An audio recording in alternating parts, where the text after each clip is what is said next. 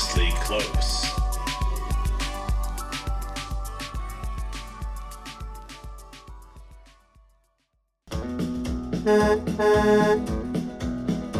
On the road again.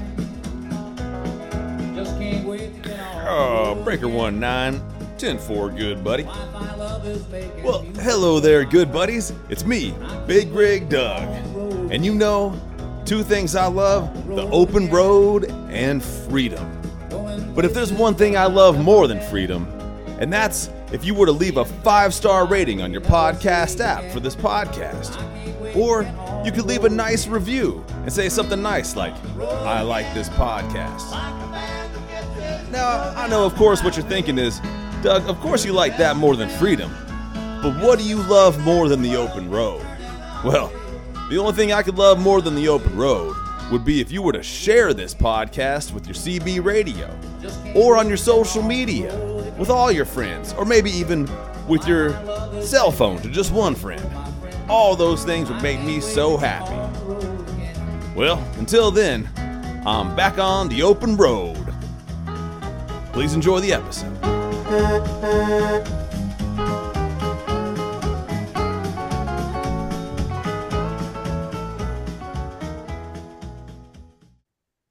My guest today is Adriana Barton.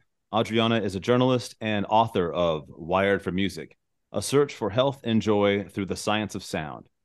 A former staff health reporter at Canada's national newspaper, The Globe and Mail, she has written about medical research, neuroscience, visual arts, music, and pop culture for publications including The Boston Globe, Reader's Digest, Utne, is that how you pronounce it? Utne? Yep. Hell yeah, first try. Azure, is that how you pronounce that? Mm-hmm. All right, I'm 2 for 2. Western Living and San Francisco Bay Guardian. She studied the cello for 17 years with teachers including international solo artist Antonio Lisi. Yep. I have not messed up a name yet. This is fantastic. And former Cleveland Orchestra principal cellist Stephen Gaber. Uh-huh. Okay. I think you looked these up. No, I recall.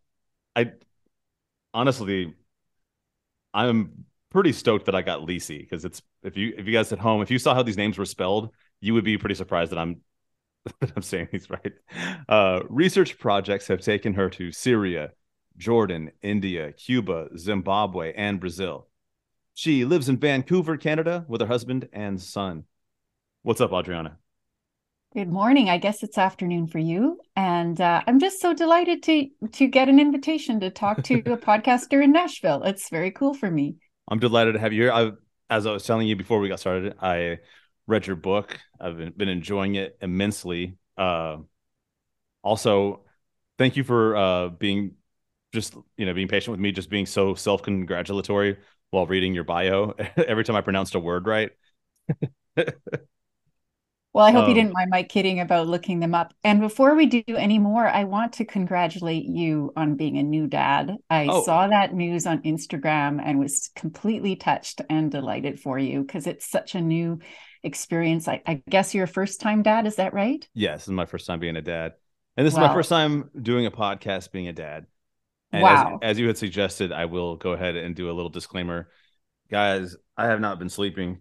So if I sound more discombobulated than usual, that's why. But I sound discombobulated on this podcast every time. So I don't think anybody they would just be like, this is just regular old, this dude has, I have trouble focusing on one thing at a time. So it's hard for me to not go on tangents. If you're not sleeping enough, it means you're doing an awesome job as a dad because it means you're holding your baby in the middle of the night when that baby wants nurturing and cuddles. So you're doing a great job already, Doug. Thank you. And shout out, I got a baby monitor for the baby shower, and man, what a priceless tool. I got it and I was like, okay, cool, walkie-talkies, sure. No, I'm like, damn, this thing is like, I have to have it. Like, so it's pretty sick. Have you discovered the power of the Snuggly? Another incredible tool, or a carrier, baby carrier. No. Okay. That's in your future. I have a feeling. He's still so light. I just carry him on my arm, but I've got like a cool little backpack he goes in. He's just not big enough Yeah. for it yet. Yeah. Oh, I wanted to share something with you that I think you might find interesting. So also to the listeners at home, people that listen to this podcast know that I'm really into synchronicity. And today a very like special thing happened. So I just wanted to bring it up. I was going to say, before we get started with the real interview, if you like the simultaneous occurrence of events which appear significantly related but have no discernible causal connection, then you're going to love today's My Views Are My Own Moment of Synchronicity. This is a good one, too. I promise. You know how you wrote about meeting Yo-Yo Ma and Yeah. talking to him about cello stuff in your book? So this morning, I opened up my Twitter app this morning while I was waiting to start this podcast. And literally the first thing in my timeline was Yo-Yo Ma playing In the Gale for Earth Day. And it was just like Wow. him in the forest playing. And the thing is, incidentally, one of my favorite holidays, shout out Earth Day. But I don't follow Yo-Yo Ma. It wasn't like that's someone I follow.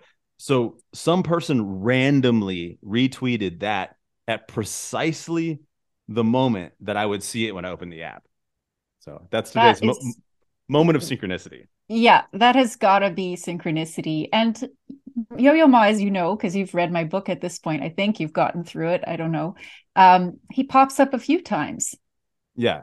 So that's what I was saying is like, I don't know when the last time that I had heard anyone speak about Yo-Yo Ma, because it's not a genre of music that I'm particularly, that I listen to a whole lot, like if you look at my Yeah. Spotify Wrapped, you're like, this guy has no class. So, but no, but I do like Yo-Yo Ma, I and don't judge. but I just thought it was such a great moment of synchronicity because, I probably hadn't heard about him in forever. And then I read your book and I'm like, oh, yeah, for sure. Like I know who this is. And then out of nowhere, the day I'm interviewing you, open up the app, boom, he's right there playing the cello. I just thought Yeah. that had to be shared. So thank you for indulging me. Oh, I think it's wild and also completely apropos. And have to say, there have been so many neat events like that for me since my book came out in October. So many people coming out and reaching out to me and writing to me. This week, there was a letter from a dinosaur paleontologist in London Oh, who cool. wrote to me about my book, and quite a few other people every week from different areas that I would never have imagined. I always wonder, how does my book find these people? You Yeah. know? I the thing like right before I had started reading your book, I had a thought. So just like it was like just a thing while I was driving my car, and I was listening to Tribe Called Quest, which I don't hardly ever listen to them anymore. And I was just thinking about rhyming, and just like, and I was like, why do rhyme words sound more pleasing than regular words? That was just like a curiosity I had, and I was like, I'll never know. But then I discovered your book, and I discovered so much more about how the brain works, and yeah. But we'll get into all of that. I just Yeah. that was kind of a like I said, everyone, I haven't slept. Leave me alone. um, hey, I promise we're going to start a legitimate interview really soon. Uh, but do you mind if I just heap some praise onto your work for a minute? Oh, Would that be sure. okay? Bring it on. Well, I just wanted to share my personal experience with the book. So, like, but it is, I just want to, you know, uh, you know, kind of gas you up a little bit, if that's okay. I So at first I thought the hardest part about reading your book was that I felt like you were constantly giving me good reasons to go listen to music instead of to read. And and like I said before, I have difficulty focusing on one thing at a time anyway. So I actually frequently did stop reading and listen to music instead. I was like, because you would say something about this or that, and I'd go, "Oh yeah, man, that reminds me of this artist I want to listen to," and I just would stop reading the book and I'd go listen to some music. And I was like, "It's going to take me forever. I'll never finish this book if I keep doing this." And I thought it was going to be a problem, but it wasn't. It actually made me like kind of appreciate the music more, and then appreciate the book more. So it ended up being like a more of a multi-sensory, immersive book experience. It's like very unique. So just want to say like that, a cool, I mean, in the heaping praise area, like typically if I'm reading someone's book and I keep putting it down because I want to go listen to music, that is not uh praise. But in the case of your book, it's like your book was telling me to listen to music, and then I would go and have a deeper experience with my music, and then come back to the book and have a more appreciative experience with the book. So I love that. And, I actually did not in any way anticipate that. And certain reviewers also have said this in their reviews of the book, that they use the book that way. They put it down, went and listened to something they'd never heard before, and then went back to the book. Because I talk about lots of different types of music in the book. yeah. It's not a classical music book in any way. And I don't want anyone to think that just because we mentioned Yo-Yo Ma. And I think I need to make a playlist, a Wired for Music playlist, and That's a good idea. yeah, and do it chapter by chapter. So chapter one, when I'm talking about this, these are all the pieces referenced, because that would make it maybe a little easier for people who do use the book that way. That's actually, I'm so stoked on that because I was curious if I was the only person who had said that. So that's awesome that I'm not the only person who was like, oh, this is the way. I mean, just for me, that's just naturally how it seemed like ended up being the right way to read the book, was to like whenever it had me inspired to listen to music, to just go with that and be like, all right, I want to listen to music right now. The book's got me hyped up on music. It reminds me like of when I was a kid and I would get like a new skate video, like skateboarding, and I would like watch it, and I'd love it. I'd want to keep watching it, but it would get me so hyped. I'd have to get out and go skate and have to come back to it later. Mm-hmm. And very similar experience with the book. It's like the book got me hyped. I was like, I got to go listen to music. I'll come back to this book after I'm done with the music. So that's cool. That's cool that I'm not the only one. No, and again, as I said, it's not something I anticipated. And there is research showing that we really do get stuck in our listening ways, kind of like arrested development around age 18, age 22. But if we kind of push ourselves to purposefully listen to music we don't normally listen to, sometimes we'll broaden our horizons musically. And so it's really great that you did that. Are there any pieces or types of or genres that stood out to you that you listened to that you're like, I kind of dig that? Not specifically like off the top of my head that I can like pull out of my memory right now, just because my memory is functioning at a pretty like small percentage. But one thing I did do, which I never ever do, but it was just because it was reading your book, and it was just making me want to be like, hey, I need to branch out.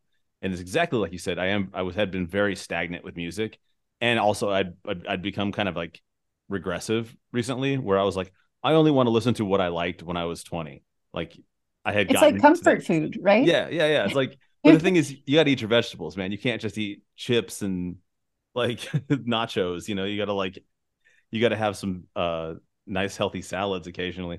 And so I definitely had some eat your vegetables moments for sure reading the book. And one of the things was just something that I never use. I have Spotify, and it's a feature I never use, which is the new release radar, where it's just new releases based on what it thinks you like. And I'm always like, you don't know what I like, Spotify. And so I ignore it, but I went in there and found a bunch of new bands. I was like, oh, cool. Like songs dropped based on their like algorithmic guess at what I like. And I mean, I will say they were wrong 50% of the time of what I might like, but so that's not too bad a batting average for, yeah. for something as specific as musical taste. AI has taken over the world. Oh yeah, definitely another conversation. I'll say that no AI was used in the making of my book. I could tell. There was no combative chat bot in there. No. Hey, but here's a real question. And it's this. What's up with punk drummers thinking they can tell people what it means to be a real musician? Because you're not the only person who's experienced a punk drummer mouthing off and telling you what music. Yeah, that's like who else would you think of who does that? Do you know how many punk drummers I've known in my life? I really don't. I don't think I can count on two hands how many, because there's been quite a few. Okay. I mean, I was like, that was like the first kind of band I was ever in, was in a punk band. Okay, so you knew this guy I'm talking about. Yeah, what was his name? Steve or something. I used a pseudonym for that one. Okay. Yeah. I think I Anyway, called him Dave in the book. Dave. Well, would you like to share your punk drummer experience, and then if I could maybe bring up some of my punk drummers. Well, he kind of broke my heart, Yeah. and not romantically. He broke my heart musically because at that point I was super fresh off quitting the cello for good. And it was probably the most devastating breakup I've ever had was with the cello, not with a person. Yeah. And I was sort of walking wounded. My entire identity had crashed around my feet, and I was shaky inside. I was 24 years old, and I left the cello around 22, and I'd only done that for 17 years of my life, from 5 to 22. And this punk drummer who I was drawn to because what he was doing with music was so cool and so Yeah. different and so wild and so free and so visceral. I was drawn to what he was doing musically, and we had this relationship. And he said one night as we were lying in bed, or maybe it was morning, "You are not a real musician. You are not a real musician." And I was already dealing with this intense sense of failure. And nobody ever told me as a cellist that I didn't have what it takes. In fact, I got the opposite. I got so much encouragement, so many opportunities, so many scholarships and support, and, doors open for me as a cellist. There were other things that happened that I explore in the book that resulted in my crash and burn as a cellist, but it wasn't people telling me I had no talent or no ability.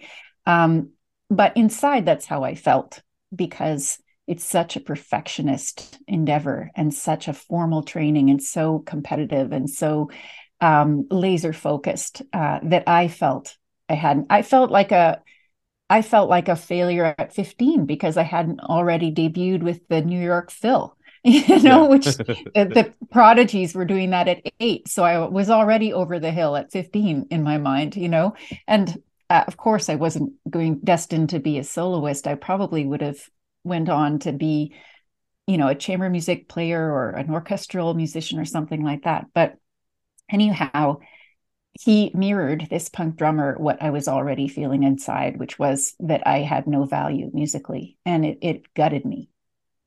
Yeah. Um, can I tell you what I said when I read that part of the book?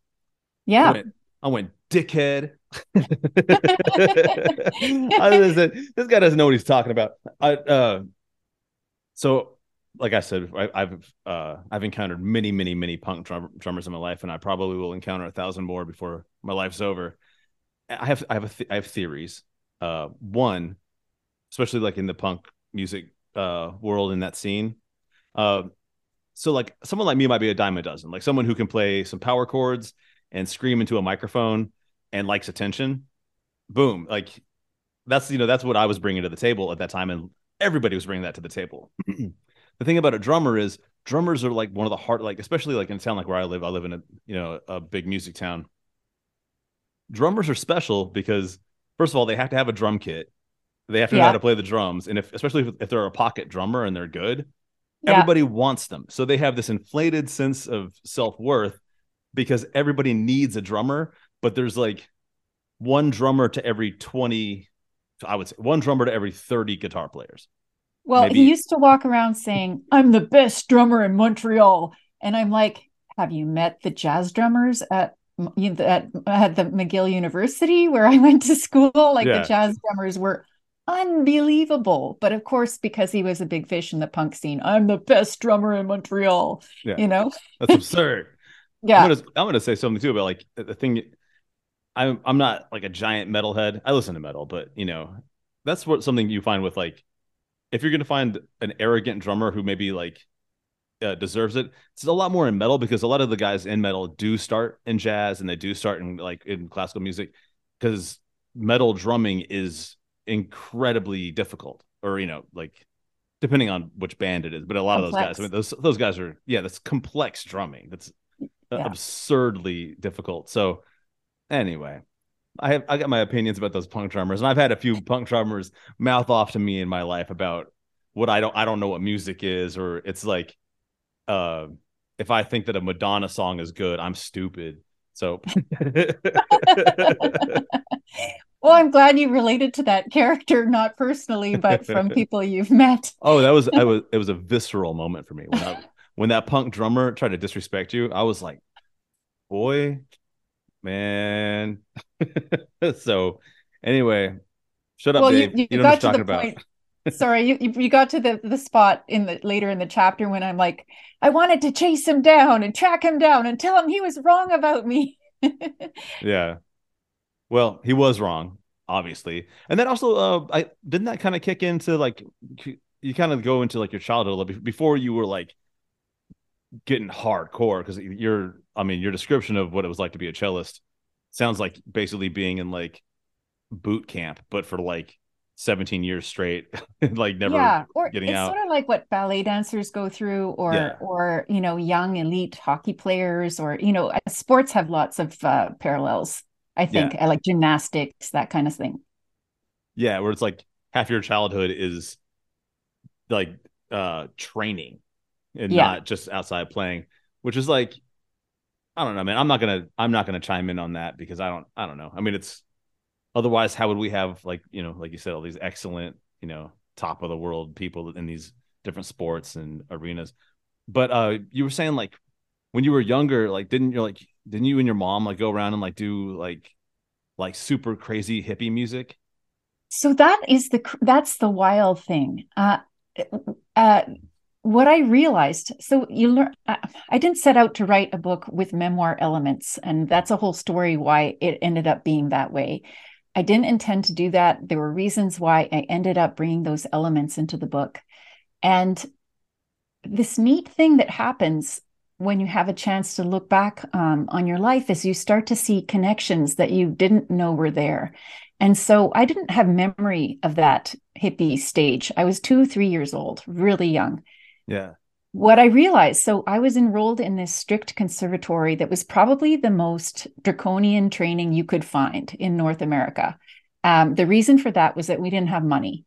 And this state-run conservatory in Quebec had free lessons. And my mom really wanted me and my older sister to be exposed to music. And that was the way she could make that happen because it was free. But it wasn't your Saturday afternoon lesson. It was a whole gamut of theory, ear training, orchestra, chamber music, private lesson every single week, hours a week from 5. Yeah. So it was a Faustian bargain, free lessons in exchange for absolute dedication to the life of a professional musician in training. Yeah. And I didn't know that was the deal. I was 5 years old.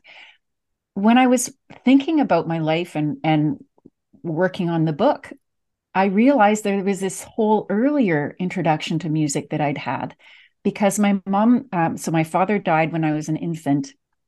My mom was hitchhiking she was 26 with 2 small children and a widow. And so she hitchhiked across Canada and ended up in Vancouver, where I now live, interestingly. And she kind of shacked up with these hippie musicians who were doing this radical thing. And one of them had been at Woodstock. He was a Californian man. And he was also involved with the Beat Poets. Like he was one of those, happening people, a bohemian guy. And he started these spontaneous music workshops for children with autism and Down syndrome, which was radical at the time. It was the early 70s. Yeah. And they had gongs and they had dangling car parts and they had drums and they had rattles and shakers. And they just have these children come and make music spontaneously improvised in a way that felt good to the children. And they would jam with these children who had profound disabilities. And I was there. I was at all those sessions as a toddler, kind of prowling around, rattling things and being part of the happening. And we ended up going down to Mexico, but the people who stayed, who were part of that workshop group, went on to found Canada's very first degree program in music therapy. So by the age of 5, 6, I had on one hand the most free-floating hippie healing music experience that you could find. And on the other hand, the strictest training in music that you could find in North America. So the absolute extremes.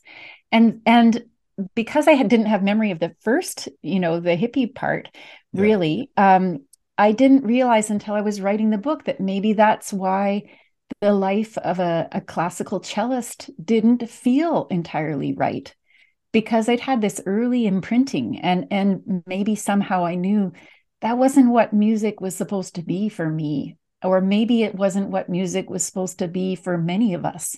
Yeah.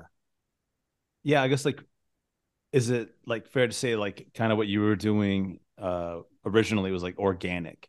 Like that's like and natural from the heart or from the soul kind of music. Instinctive, embodied, in the sense that your body, how the body feels doing it matters. Like in cello, my shoulder was raised like that. My teacher never mentioned it. In fact, it was another student who noticed. And check out my hands. I have the thumbs are completely aligned, and this pinky on this side is out probably an inch and a half from the other one, because of all the times my teacher would pull my hands apart so I could reach the far notes on this instrument that was really too big for my body. And I was in pain playing. I developed cysts in my wrists the size of marbles, large marbles, and tendonitis. And there was no, I think it's changed now in a lot of classical music training settings because there's more awareness. But at the time, no one looked at posture or how does your body feel when you're doing this. Are you breathing? Yeah. Like, are you even, now we know all about breath work through yoga, but that wasn't a thing. Like, people are sitting there playing really difficult concertos, holding their breath to get through it because they're terrified, you know. It was totally a different scene. And I knew students at university were popping Tylenol because they had inflammation and inflamed wrists and soft tissues, and they were just playing through the pain. It was very common. Yeah, that's kind of like when I was saying boot camp earlier. It's like treating these musicians like a lot how they treat soldiers when they're trying to, like, you know, kind of break them down and build them back up to become a Marine or a whatever you might want to become. But that has an end. Like when you join the military, boot camp is only for, you know, however many, you know, weeks or months that it might be. It's not 17 years of like continuously trying to like break you down more and train you more to be like an automaton. So I don't know. It sounded very intense in the book. It was, and there's another side to that. And in the book, I get into a lot of that. So you probably noticed in the book, I'm not a new ager. I'm not like music is healing and powerful no matter what.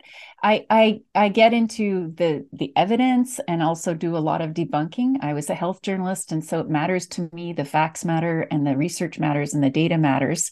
And I interviewed some of the top neuroscientists in the world who study music. And among them, I interviewed Dr. Robert Zatorri at McGill, who was part of the team that proved without a doubt that music stimulates dopamine in the brain.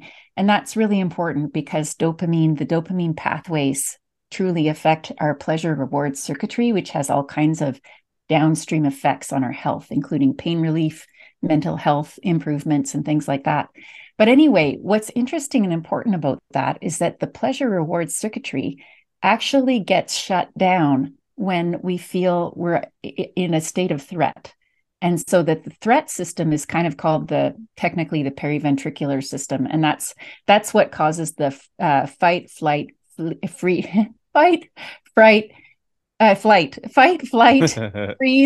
and fawn.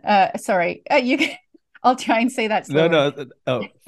Well, I didn't know the other. I only knew fight or flight. I didn't know there were other words in that. Well, freeze is like deer in the headlights. Okay. And fawn is a more recent phenomenon that's been identified by trauma researchers or trauma therapists, probably not the researchers, therapists, when you kind of placate and fawn on an abuser to try and calm them down. But anyway, okay. when we're in a state of threat, our pleasure reward system is short-circuited, and that deprives us from a lot of the benefits of music, and learning is impeded. So you can learn when you're constantly criticized and threatened, but it's a very ineffective way of learning. You can learn despite it, but it actually makes the process so much harder. So it saps the pleasure and it saps some of the learning ability. So it's really a terrible way to approach children. Yeah. Actually, so like speaking of like you as a child, uh, like learning music in this super organic way. I mean this like before you got into classical training. Yeah. You have a chapter called Groove Interrupted, Yeah. and how our innate musicality gets rusty. Yeah. And okay, this is a two-part question. One, is that a title reference to Girl Interrupted starring Winona Ryder? Yeah. Okay. I just wanted to I ask. mean, And also, is I'm glad uh, you picked up on that. It was a very difficult chapter to name. Most of the chapter titles came really easily, but that one I kept like, lost our groove. No, that's just cheesy, so I I kept was gonna working on say it. that. I was gonna say, how hard was it to restrain yourself from making a chapter called like how Adriana got her groove back or something like Yeah, I couldn't that? stomach it. So I thought Groove Interrupted was a little more intriguing. Yeah, also, that's a good movie too. I like that movie. Yeah. Anyway, I'm just curious. Good notice. There's a real question in here. It's not just is that about girl named after Girl Interrupted. But the other one is, what is innate musicality and why do people seem to lose touch with it over time? I know it's a Okay. very broad question, but It's actually a difficult question to answer because it's very technical. I mean, I summed up the research, probably spanning more than a million years. Well, yeah, the yeah, research didn't, but I mean, there's something called a paleomusicologist, believe it or not. yeah, So a musicologist who studies the distant origins of capacities for music pre-Homo sapiens. So the neat thing is that a lot has changed in our thinking now. People used to think of music and our abilities to do music as it is today. It sprang out of nowhere. What allows us to have this ability? But the new thinking is that the building blocks of music came first. So the ability to hear distinct pitches in sound. Believe it or not, most animals don't hear pitches the way we do. We hear, if you know about frequencies or fundamentals in sound, we hear the lowest frequency, the fundamental, as the pitch. But other animals hear a range of frequencies at once. I mean, we can still hear a range, but our brains have attuned to a specific fundamental frequency as the pitch in the sound. I yeah, mean, sound has many, many things going on at once, but we have developed this ability to kind of zero in on that lower frequency. And the reason probably came from language communication. We had to zero in at one point in our evolution. Our inner and outer ears changed anatomically, and our processing of sound also changed. So that's one element. Another element is the ability to sense and entrain to rhythm. And by entrain, it means synchronize your body to rhythm. That's something that very few animals have as well. So there's some yeah. notable exceptions, like the famous cockatoo who was on the Taco Bell commercial. That was wild to me. So I learned about that from your book that there was Yeah, a cockatoo that can dance to the Backstreet Boys. yeah, Somehow that missed me. Like I know you said that was a huge YouTube thing, but then when you were like Taco Bell hired that cockatoo as a sponsor, yeah, that was what blew me away because like Taco I eat a lot of Taco Bell because it's like the only fast food restaurant that you can go to that doesn't have meat or that has things yeah. that aren't meat on them. So Are you like vegetarian? yeah, I'm not like a vegan or anything like that, but I try not to eat meat. I sure as shit wouldn't eat meat from Taco Bell, but like it's just like I'm like busy a lot and I'm in a rush, and they've got like for like places you Those can are good drive for you. the places you can drive through the damn drive through and get food. That's one of the very few places you can go, and they've got something besides meat. So I like I don't want to shout out this horrible corporation. I know they suck, but it just like I was like, how did I miss that too? Because I'm like always like being like an ironic fan of Taco Bell. Well, so now there's been a lot of study on which animals can entrain to a beat or move in time with a beat. And there are very few that can actually. Humans, even people who haven't studied music, are typically far better at it than most animals. Yeah. And the reasons for that seem to relate to our very early social interactions, as well as things like building stone tools. They were rhythmical, chipping away rock on rock. And I joke about it being the original rock music, which is, I couldn't help myself. But there's this saying in neuroscience, neurons that fire together, meaning activate together, start to wire together, they start to connect. So there's this thinking, it took a lot of hours to learn how to chip a stone tool. And this ability would have been mimicked early on by one group teaching another group, or one group observing other groups doing it and then starting to do it in time. And this feeling of moving and the movement chain that the physiology needed to do that would have made it a regular movement. And the sound you hear as the rock is chipping rock would be wiring together your ability to hear that sound and feel your body moving together. That's one theory. Another theory is bipedalism, so walking on 2 feet. We're the primates that do that, and we've been walking on 2 feet, or at least our human ancestors have been walking on 2 feet for 3.8 million years. And in the wet volcanic ash in Tanzania, they showed that not only were early human ancestors walking on 2 feet, they were stepping into the footsteps of each other's, which apes can't do. It's a form of matching a beat, a physical beat of another. You have to adjust your body, your body ergonomics, your gait, your walking speed to entrain with the beat of another. It's again another theory, but there's this something is different about humans, and the differences are far before we had actual music. Yeah, no, I get like the walking, like the plop, plop, plop, yeah, plop, like in the mud.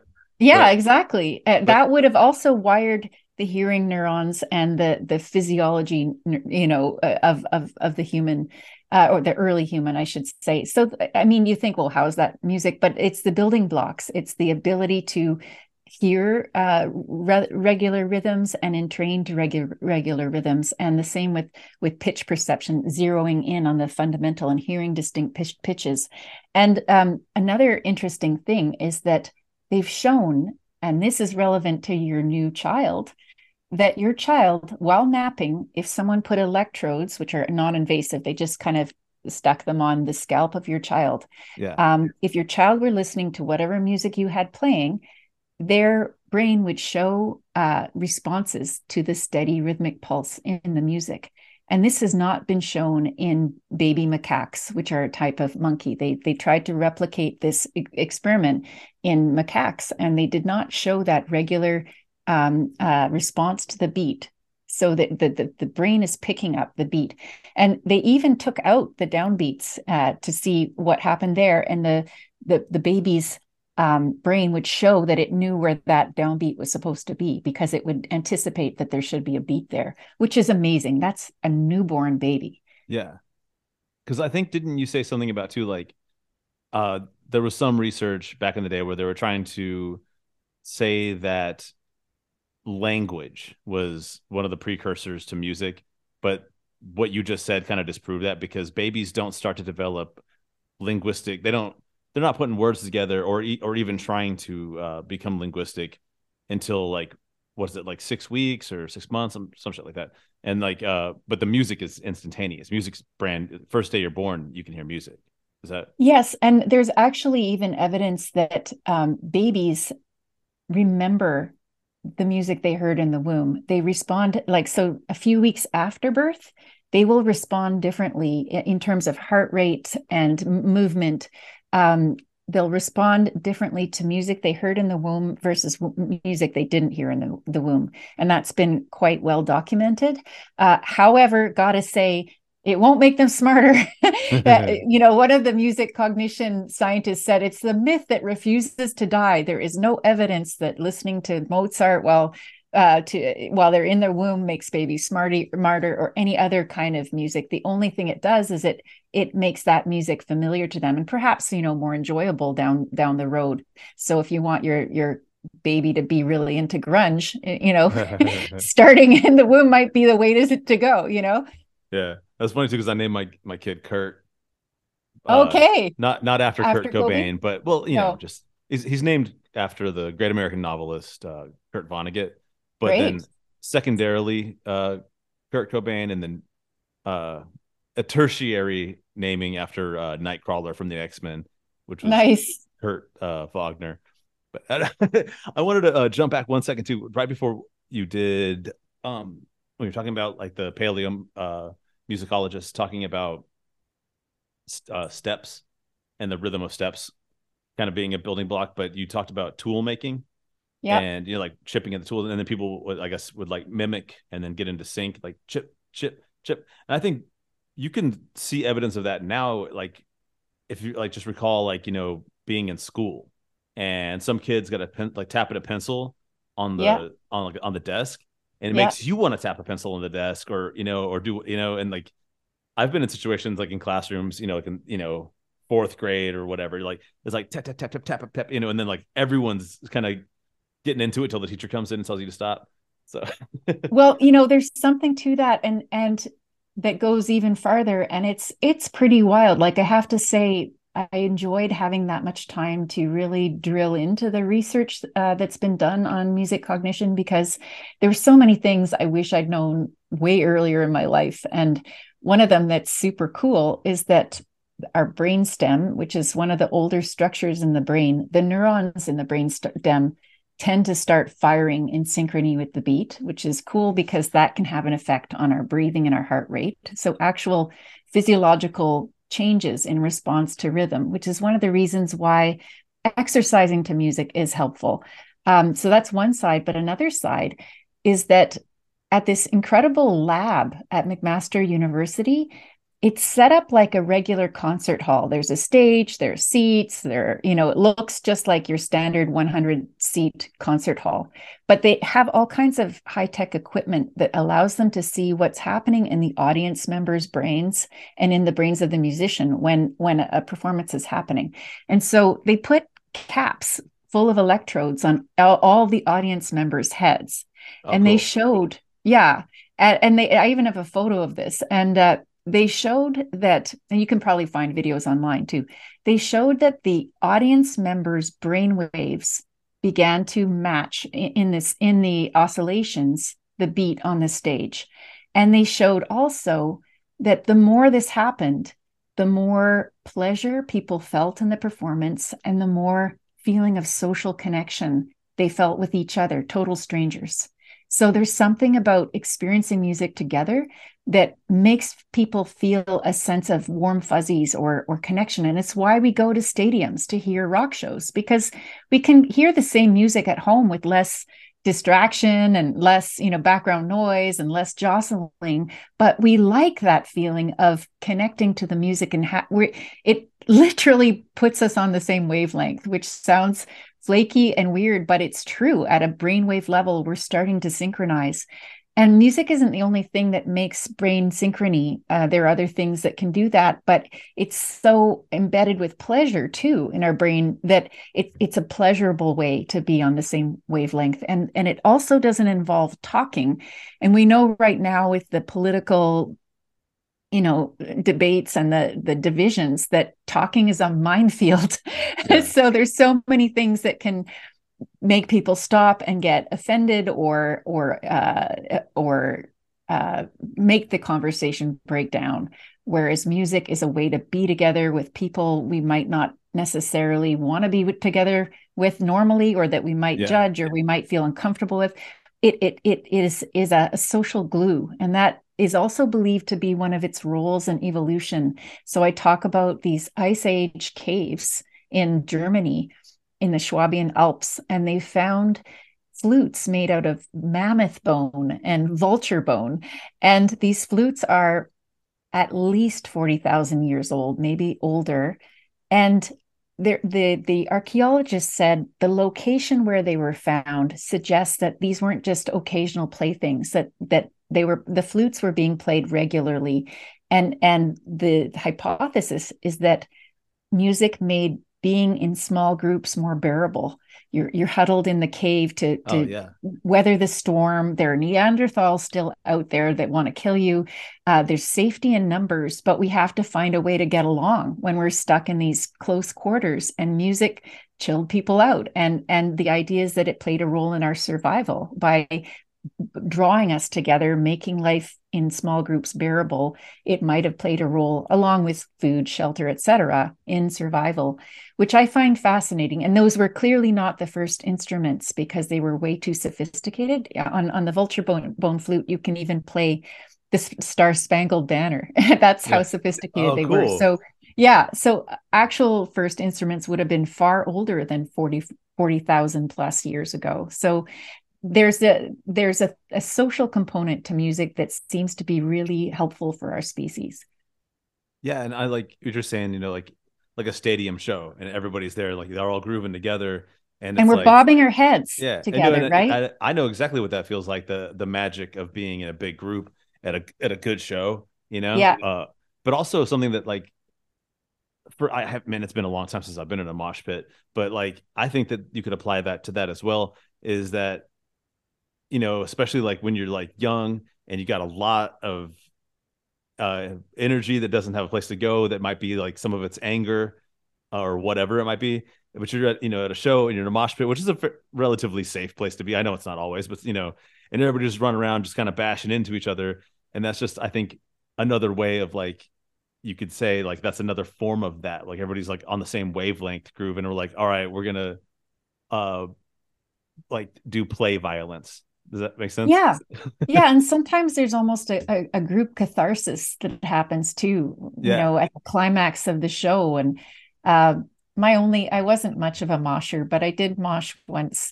Is mosh a verb? Can I mosh? Yeah, you can mosh. Okay, I did mosh once. The Specials came to town. Oh, cool. I don't know if you remember the Specials. And so I got to see them live at a really awesome venue that is no longer. And it was awesome, partly because it was small and intimate and cool. It's actually where the film Roxanne was filmed. One of the scenes with Steve Martin.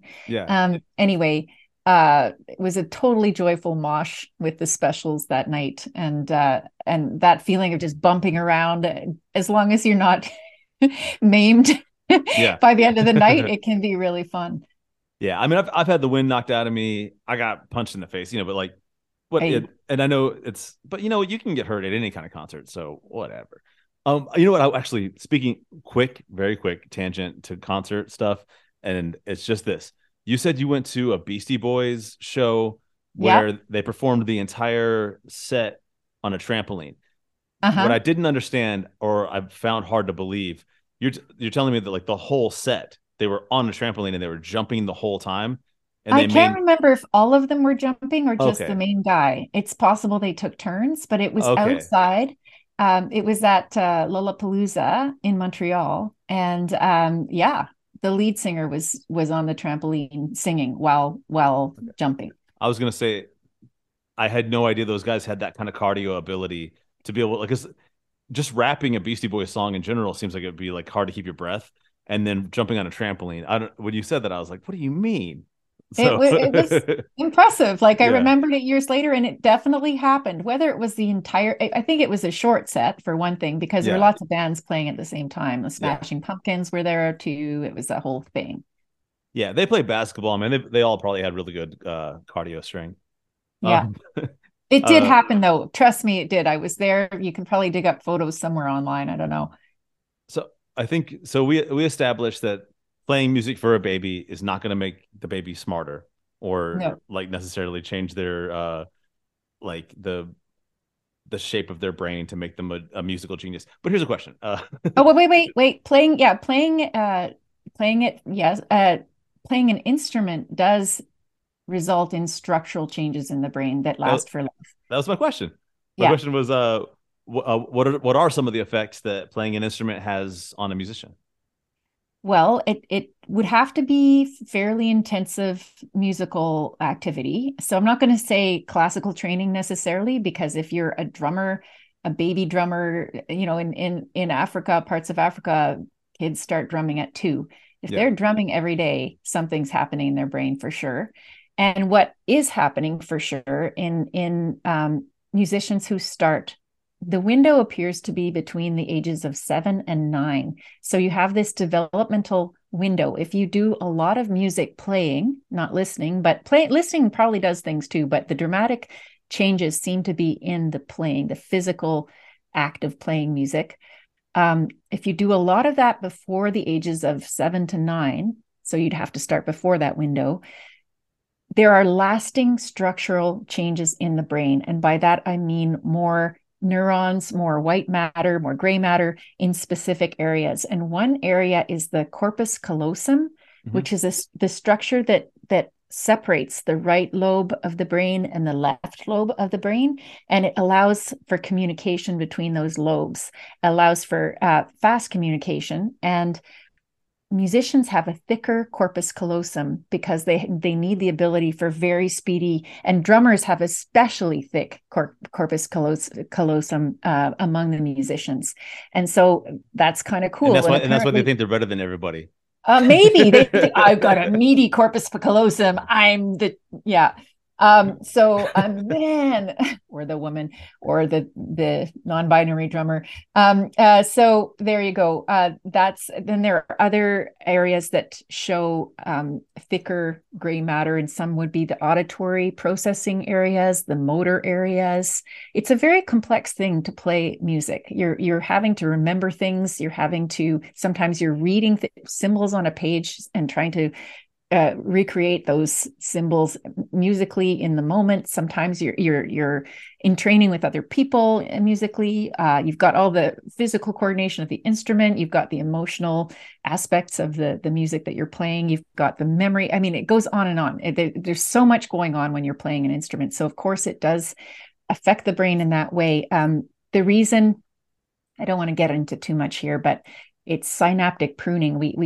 Our brains tend to prune off functions that we don't use. So if you don't use those functions by the age of 7 or 9, you can still become a really good musician. You can even become a professional musician, but you're not going to show the same brain signature of a musician as you do if you start younger. And like I said, it's not last call for a musician, but it might be last call for that brain pattern. And it's such an amazing thing. I actually got this from Oliver Sacks, because he says this in his book, Musicophilia, which is also a wonderful book. He said an anatomist would not be able to recognize the brain of a mathematician, an architect, a visual artist, but they could identify the brain of a musician without a moment's hesitation, because that pattern is so clear and obvious and consistent. That's crazy. Yeah. Because you would think that like some of those other things would also have some kind of like physiological effect, like things How that are many very, architects very intense. start doing architecture at 5, 6? Well, yeah, I guess. Yeah. Well, yeah, I did Legos. Yeah, I guess. Yeah, that's true. Okay, you got me there. But the hours that you spend already at a young age, doing math problems, for instance, Yeah. I don't know. And math problems are more cerebral. They don't tend to involve physical motion and motor motion and emotion. And yeah, it could be that other activities, if we did them as much time before that window, would show a pattern. And maybe they haven't looked enough for other pursuits, but that's what we have so far. Yeah. Hey, do you mind if I share a gripe that I have that I think would resonate with a lot of people? Go for it. Okay. So my gripe is about musicals. Well, or technically the lack thereof. Like back in the 1940s, you might spend like a hard day fighting Adolf Hitler, but later when you went to the movies, you'd get to see a damn musical. You know what I mean? Yeah. And nowadays, there's like one musical a year, maybe. So I guess my question is, do I have a valid gripe, And also, do you think bringing back musicals is the most obvious step toward building a utopian society? That's my two-part question for my gripe. Oh gosh, I don't think I'm the authority to ask about that. I think that the type of performances that involve audience members, that is where I would go. And I'll tell you this very cool thing that happened in Vancouver 2 weeks ago. And I posted it on Instagram. I'm not sure if you saw it. It was called Disco Inferno, and it was a musical that was set in a 1970s disco, like Studio 54 in New York, but it was audience participation. So you get there, and there's this massive tickle trunk full of like sparklies and wide leg pants and lurid clothing. And so the audience, there was no person there who looked like I have a white t-shirt and jeans on. Everybody, I mean, it wasn't required that you be in period costume, but everybody wanted to be. Yeah. And they had a disco D2, which was an R2D2 that had a disco ball in its head, and it was robotically serving drinks and talking to the people. They had one of those dance floors that light up when, with the colorful squares that light up. I love those. They had one of those. They had so they had all the musical elements. There was a dance routine, but they also, as part of the show, they taught the audience a disco moves, a series of a disco choreography.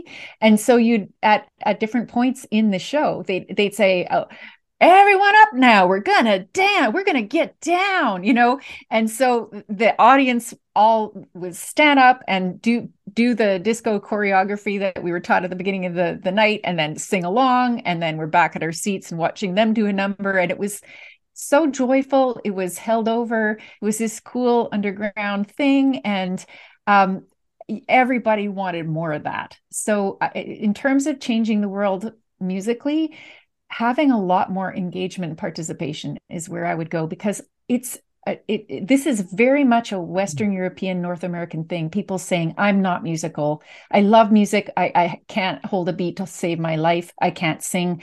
You don't see that in other parts of the world. Some cultures don't even have a word for musician or singer, because everybody does it.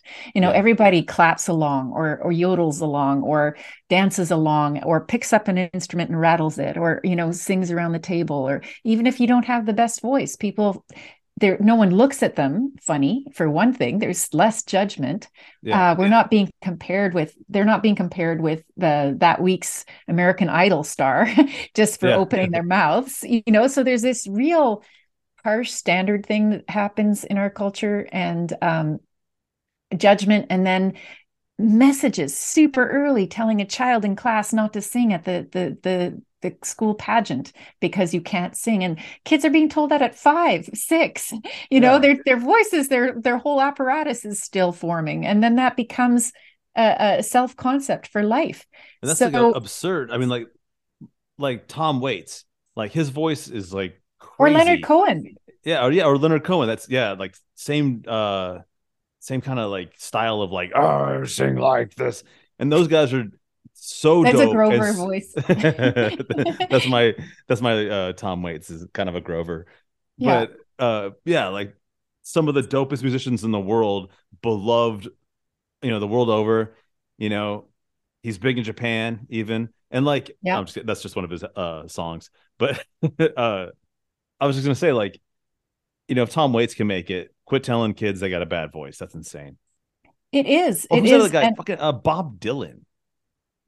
Like, he's like one of the biggest musicians to have ever lived, and that guy has like objectively a bad singing voice. Well, and so back to your question about musicals, I think that helping people feel permission to express themselves musically, and if a musical helps people do that, I'm all for it. I'm all for, campfire sing-alongs and all of those things where they're easy entry points, because right now we're in a place where people feel shy to even sing happy birthday. And so in terms of skills getting rusty, you'll see in the book, there's a whole historical reason for that it happened in Western societies that I don't want to get into here because it's you know what the part I'm talking about. It's complicated. It happened before even the Middle Ages, that there was this clampdown on music in Western Europe. So we have that influence. We have the formal music training. We have the like blood sport of singing, competitive singing online and on screen, and shows like The Voice and American Idol, where people are like humiliated publicly if they're not perfect.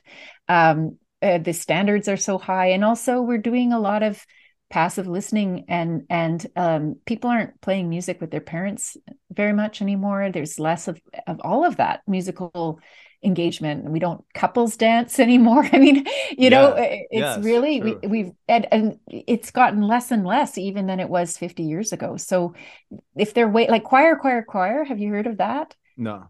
Oh, it's this movement in Toronto that's spreading, and it's like spontaneous. The performers come and get the whole audience being part of the show as the choir.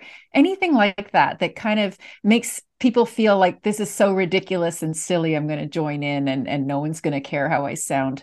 Karaoke's good too that way, right? But again, in our culture, you have to be a really good karaoke singer if you're going to dare get up. I'm going to introduce a new theory right now. I'm not going to back it up with anything other than I now believe this is like, because you were bringing up the Middle Ages just a few moments ago.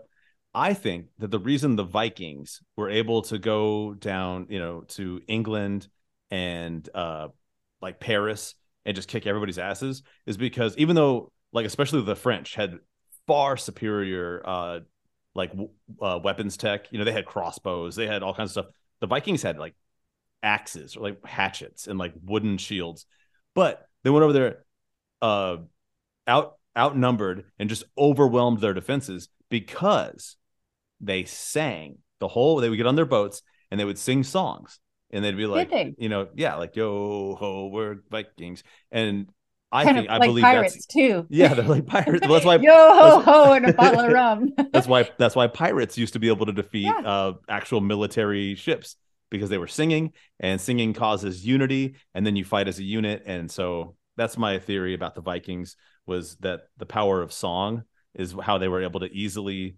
vanquish the British and the French during that time period.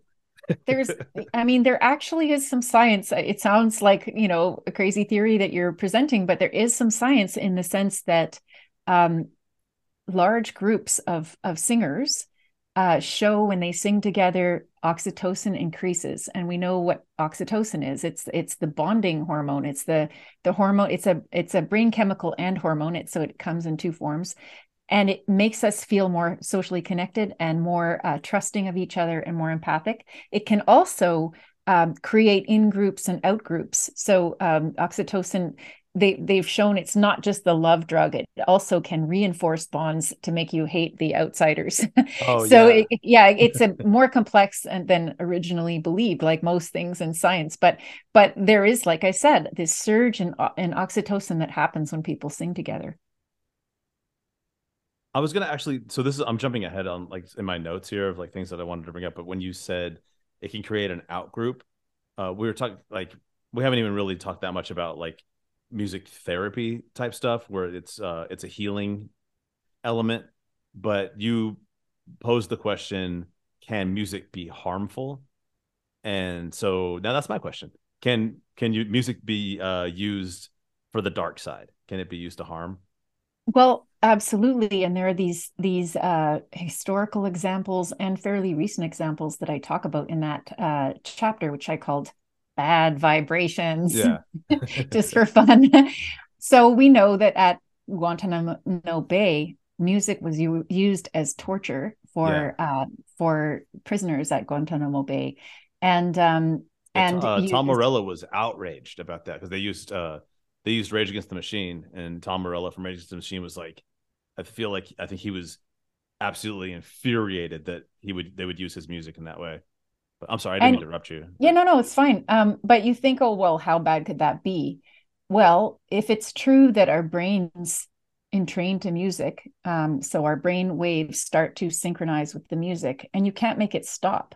And that's, first of all, it's played at full blast. So it's damaging to your ear at that physically damaging to your ear at that volume, then it's repetitive. I mean, anyone who's had an earworm knows how annoying that is. But in this case, it's actually playing all the time. It's not just playing in your head. It's literally playing all the time. Typically, it was done with the lights on. So you've got sleep deprivation on top of it. So you've got this repetitive, loud banging sound happening in your head that you cannot escape. And when you look at some of the footage of people who have been released from facilities like that, where music was used as torture, sometimes they say it was worse than the physical torture, because that you knew would end. They would talk about, with physical torture, they just go inside of their head and kind of disassociate from their bodies and get through it, and then be able to. I mean, I'm sure it wasn't enjoyable. I'm sure it was still extremely difficult.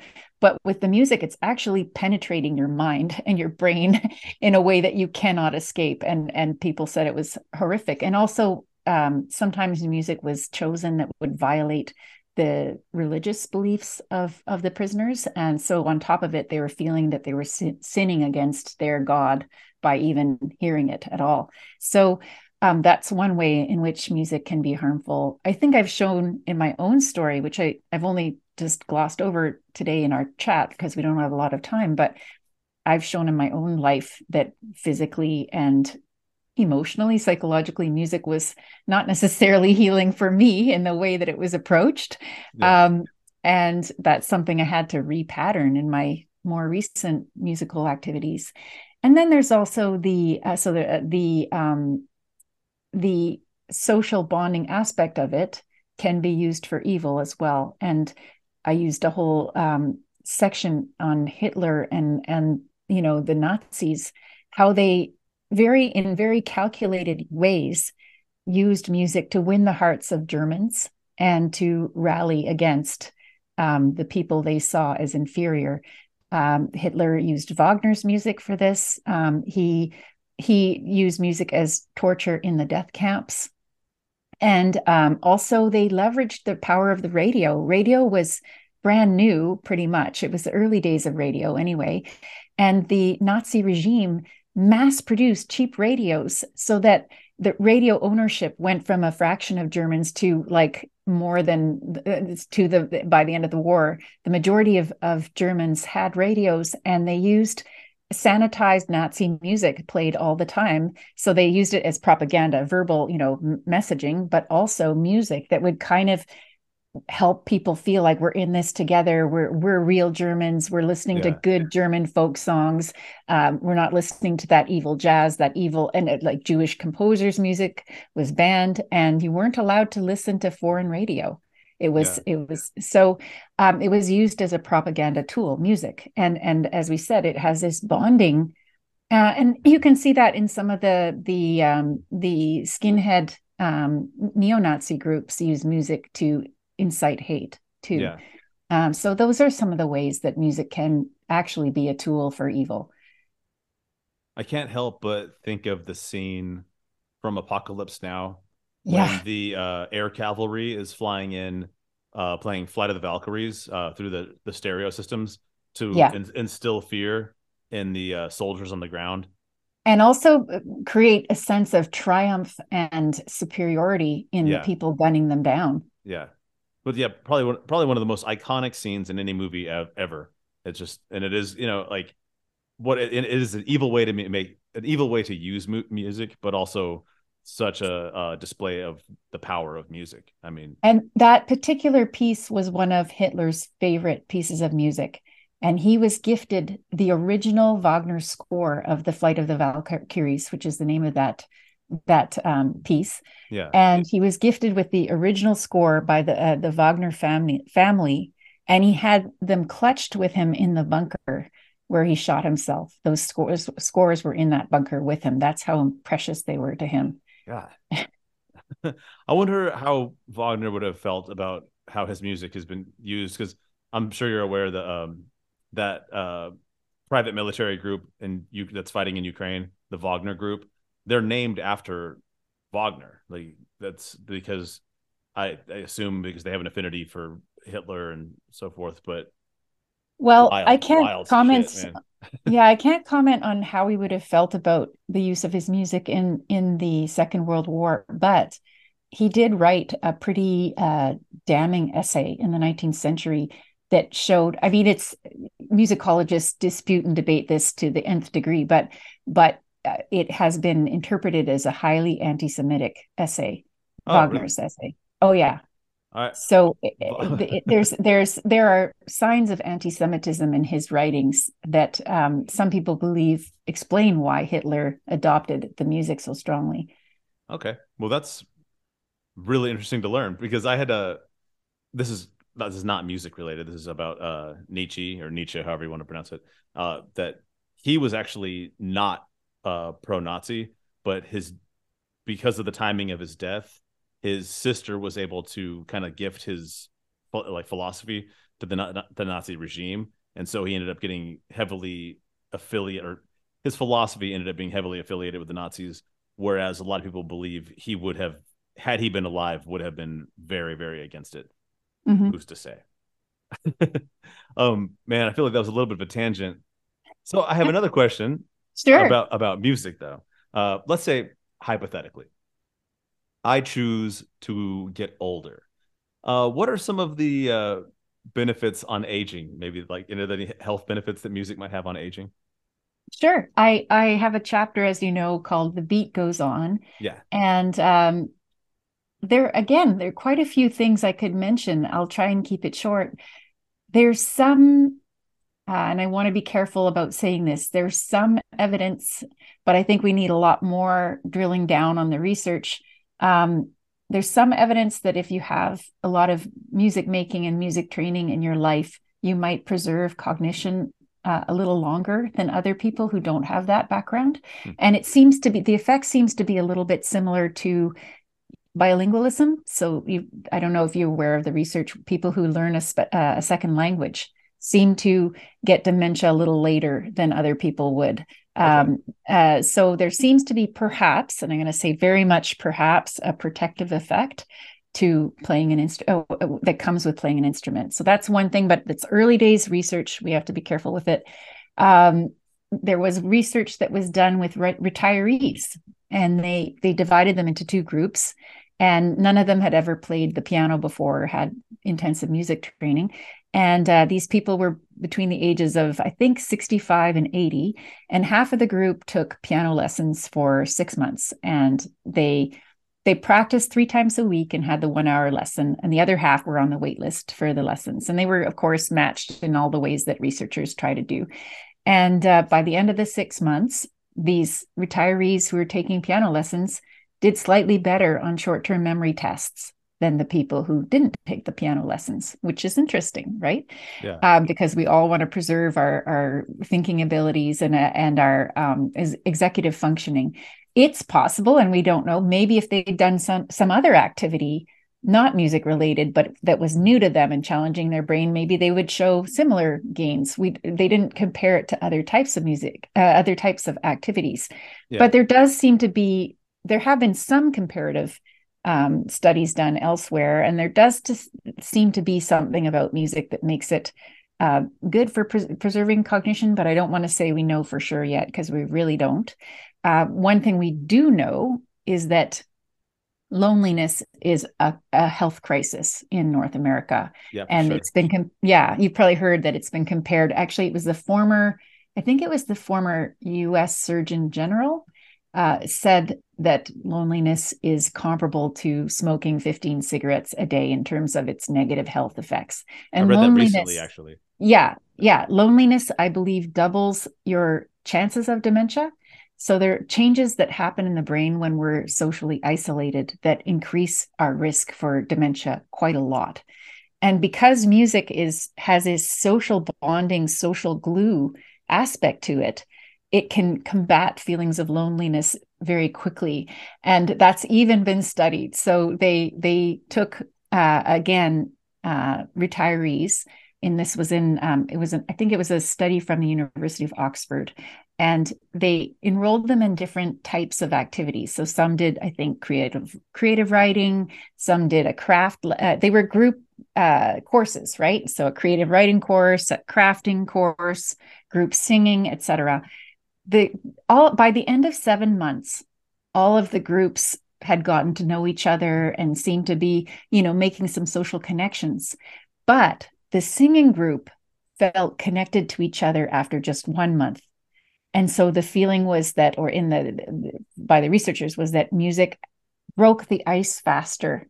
It made people feel connected and comfortable and a sense of belonging quicker than the other options available to retirees in that study. So that's kind of interesting. And then there have also been there's been work done with choirs showing that the feelings of social isolation fell away quickly for people. Of course, I think you have to have the comfort to sing, the comfort level in singing. So it's another reason to get over your hangups earlier in life, so that it's like, okay, I've never sung before and I'm 70, I'm terrified, it doesn't speak to me. The other thing that music is great for when we're older is, I don't know if you've heard of the incredible benefits of dancing for people with Parkinson's. I have not. There are astounding videos you can find on YouTube showing how someone's walking in a very jerky fashion and having problems with Parkinson's, and then they're in a dance class and they can fluidly move. And one thing we know is that Parkinson's involves a drop in dopamine. It actually dopamine is important for smooth motor movements as well as pleasure and other things. And there's something about the rhythm in dancing and the dopamine and all of the package that music offers does seem to improve symptoms in Parkinson's. It does not cure the disease. It doesn't halt the progression of disease, but it helps people feel better and move more fluidly for longer. And they even did a study showing that in Toronto that was a 3.5-year long study. They showed that the people who had the dance lessons in Parkinson's didn't show as quick a progression in the disease as those who weren't dancing. So that's amazing. And then, of course, once you have dementia, which my parents now have, it truly does improve quality of life. It improves mood in people with dementia, and it does bring back memories. One researcher told me music is very resistant to forgetting. So we can forget many things, and it's partly because it taps into many different types of memory that we have. So we have emotional memory, we have motor memory, we have short-term memory, long-term memory. Music recruits many different types of memory at the same time. And so even if you're kind of low on one type of memory, it'll recruit other types and pull them along. And so, you've probably seen the videos too of people who can barely speak and look like they're detached from their surroundings, and suddenly they light up when they hear a familiar song, and they're suddenly singing along, and their eyes are shining, and you can see joy in the face of someone who's very far along in dementia, and it's profound.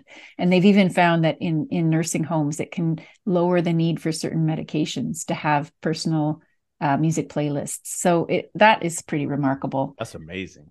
Yeah. All right. So I just want to say, you heard it here first, guys. If you think you're too cool to dance or too cool to be singing, maybe think twice about that, because it's not only is it awesome and you're not too cool to do it, but also it can provide you with a longer, more fulfilling life. Well, it's preparing for the future you, right? Yeah. I mean, care about the future you. I have a plan. Do you want to hear my plan? Yeah. So when I get to be a very old man, I'm going to join a barbershop quartet. Awesome. Are you a tenor or a bass? I don't know. I have never thought about joining it until now. And then what I'm going to do is I'm going to get into a quartet, and then we're going to beef with other barbershop quartets of old men. Awesome. And then occasionally go and get in like dance fights with them. So battle of the barbershop quartet. Yeah. Got it. I'll be Love like, it. we'll be the Fifth Avenue bruisers or something, and we'll go and like find the Jaybirds and be like, the doo-woppers. You're on our turf, and then we'll sing, fight, and fight, or like, I think it'll keep us Love young. It. It's my plan to stay young. I love it. Adriana, I have to tell you, we are getting dangerously close to the lightning round. Now, I don't know if you Okay. know how the lightning round works on this podcast, but it's how No. we finish every episode, basically. Sometimes I forget, but almost never. And I ask you a bunch of questions super fast. Don't take any time to think. Just gut Okay. reaction. Got it. It's not cerebral. I rarely write these anymore. This is written by co-producer Colleen. So I have no idea what I'm about to read you, but I know it's a series of questions and you have to answer them as fast as you can. I'll try. I'm a Okay. perfectionist, so it's hard, but I'll try. Ooh, you got a lightning round grab bag. So sometimes these come in many different forms. This one is just going to be a bunch of random stuff. So that should be pretty easy. Well, no, looks like it starts off really hard. Never mind. All right, are you ready? I have a feeling you're going to win. Okay. All right, pick one. The other one gets wiped from existence. Beethoven or the Beatles? I have to say Beatles. Me too. I mean, I should say Beethoven, but I'm taking Beatles. Nah, anybody can. Never mind. I'm gonna piss off like 10,000 people right now. No, Beethoven stays. Beatles go. Moving on. Who is better? Film composers edition. John Williams. Just for a refresher, he did like Harry Potter, Star Wars, shit like that. Or Danny Elfman. I'm sorry, what did Danny Elfman do? What did Danny Elfman do? The Simpsons, Nightmare Before Christmas. Okay. Um, I'll probably take John Williams. okay. Sorry. Oh, it's okay. It's personal taste, right? Our roads diverge there. I take Danny Elfman, but that's okay. It's not about me. It's about you. Which instrument would represent you in an opera / ballet / musical, etc.? The piccolo, the French horn, the oboe, or timpani? Oboe. Good choice. I lived with an oboist in Cleveland, so I heard that sound a lot. It's an unsung instrument. People should listen to more oboe. The bassoon is awesome too. If you'd had bassoon on the list, I would have taken bassoon. I think I'm going to go with oboe as well. Okay. Slash bassoon, but it's not on the list. Okay, you have to wake up to one of these songs every day for the rest of your life. Oh Happy, God. Happy by Pharrell or Don't Cry for Me, Argentina by Madonna Oh no. from Evita. Neither. Well, yeah, but you got to pick one. Oh shit. I guess happy, but I don't. Yeah. Really? Oh my God. I think I would, the second day I would be going nuts. Well, yeah. I think they would both drive me nuts. Yeah, you're right. Okay, happy it is. I'm going to go for That's Don't Cry an for Me, unfair Argentina. question. Truly unfair question. I'm sorry. Well, I told you I didn't write these. Okay. Okay. Who currently making music would you call a musical genius? So someone alive. Oh, wow. Oh God. Pharrell. I'm just kidding. I cannot answer that question. I mean, there's so many. Oh, just name one person. It's just one shout out. Ah, It won't hurt anybody's feelings, I promise. I would probably name people whose names I don't know. I mean, I've seen incredible musicians in Zimbabwe and places there, and in Cuba and Brazil, etc. Okay. Yeah. I don't want to choose. I don't want to anoint a musical genius. I'm going to push back on the question. Fair enough. Actually, I forgot to mention at the very beginning, any question you don't want to answer, you can actually just say no. So you could have just said no to the one before that too. Well, that was my way of saying no in a very Canadian way. I forgot how like uber polite you are. Okay. Well, it's almost, the torture is almost over. This is the last one. Who is who is the most overrated classical music composer and why? Oh, not a fan of Philip Glass. Really? Okay. Yeah, not a fan. There were other minimalist composers whose work I preferred, but Philip Glass made me want to take an ice pick and jam it in my eye repeatedly. I'll tell you one thing, man. After the things I've learned about Wagner on this particular podcast, I'm not so sure about him anymore either. So, well, he's a tough one because I have to admit I was horrified when I drilled down into some of the murky, dark associations with his music. But I've played his music, and it is also tremendous and powerful, often beautiful and remarkable. So that's the sticky thing, is that you have this evil embedded with pleasure and Yeah. wonder, but yeah.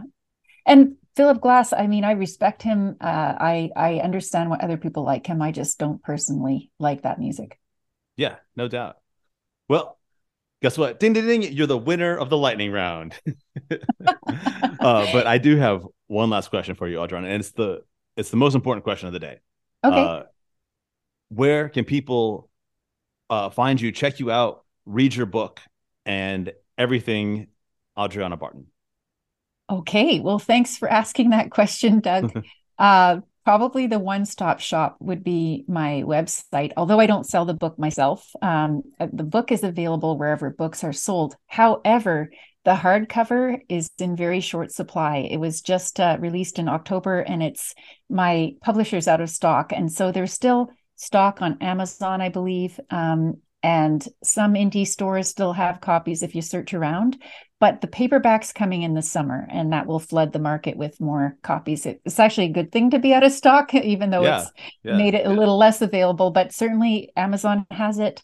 My book is available as an audiobook, and so I had to audition to narrate my own book. Oh, and, yeah. Well, that makes sense. That makes sense. Yeah, because it was done by a professional production company, and I unfortunately I was going away for the summer to Europe, and so I had like 2 weeks to narrate it, crash course in narrating, and it was really cool. I really enjoyed it. But so there is the audiobook version, and I'm narrating, and for better or for worse. And there is an e-copy, so a Kindle version too, which all of that's on Amazon. My website is adrianabarton.com. So ADRIANA Barton, BARTON. And of course, .com.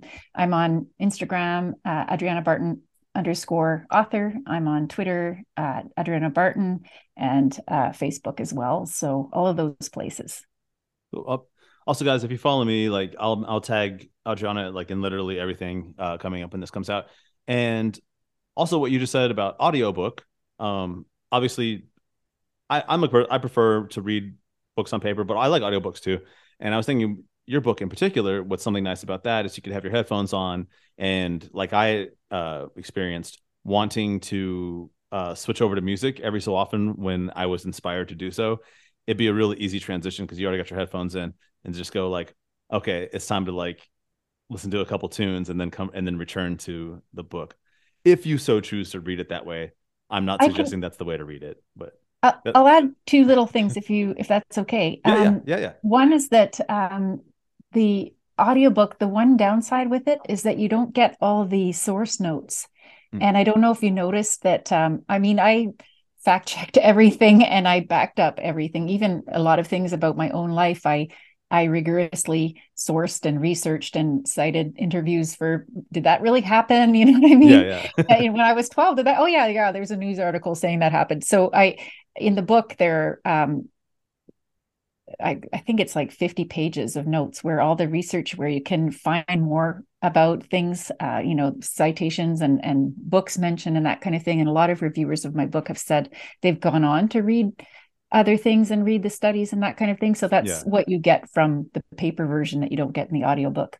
The other thing that's sort of coming, I don't know if you know the author, Dr. Bessel van der Kolk, who wrote The Body Keeps the Score, a famous book on trauma. I'm unfamiliar. Okay. Well, he's invited me to be a keynote speaker in Boston for his International Trauma Conference. And Dr. Gabor Mate will be there as well, who's written this new book, The Myth of Normal. And this is very exciting for me. And I'm making my very first PowerPoint. So I'm going to have slides with the talk, and I have to talk for an hour. And I've so much enjoyed putting slides together that I'm actually thinking I'm going to do a picture book version of my book online, so that with each chapter, you'll see photos from phenomena that I talk about from my travels, from some of the science sources of the brain. So I'm going to do a visual edition down the road, and I'll eventually have those on my website. So people who sign up for my website can get, sneak peeks of the photo albums that are coming. It'll take me probably some months to pull it together, but that's coming. That sounds like quite a project. But wait, when is this speech? It's May 20th in Boston. Oh, very soon. Well, guys, if you live in the Boston area and you can make it out, go support Adriana while she's giving her speech. Cheer for her. Clap. Ooh, thank you. I'm very excited. Adriana, thank you so much for being on the podcast today. Well, huge pleasure. And thanks so much for calling me and being excited about my book.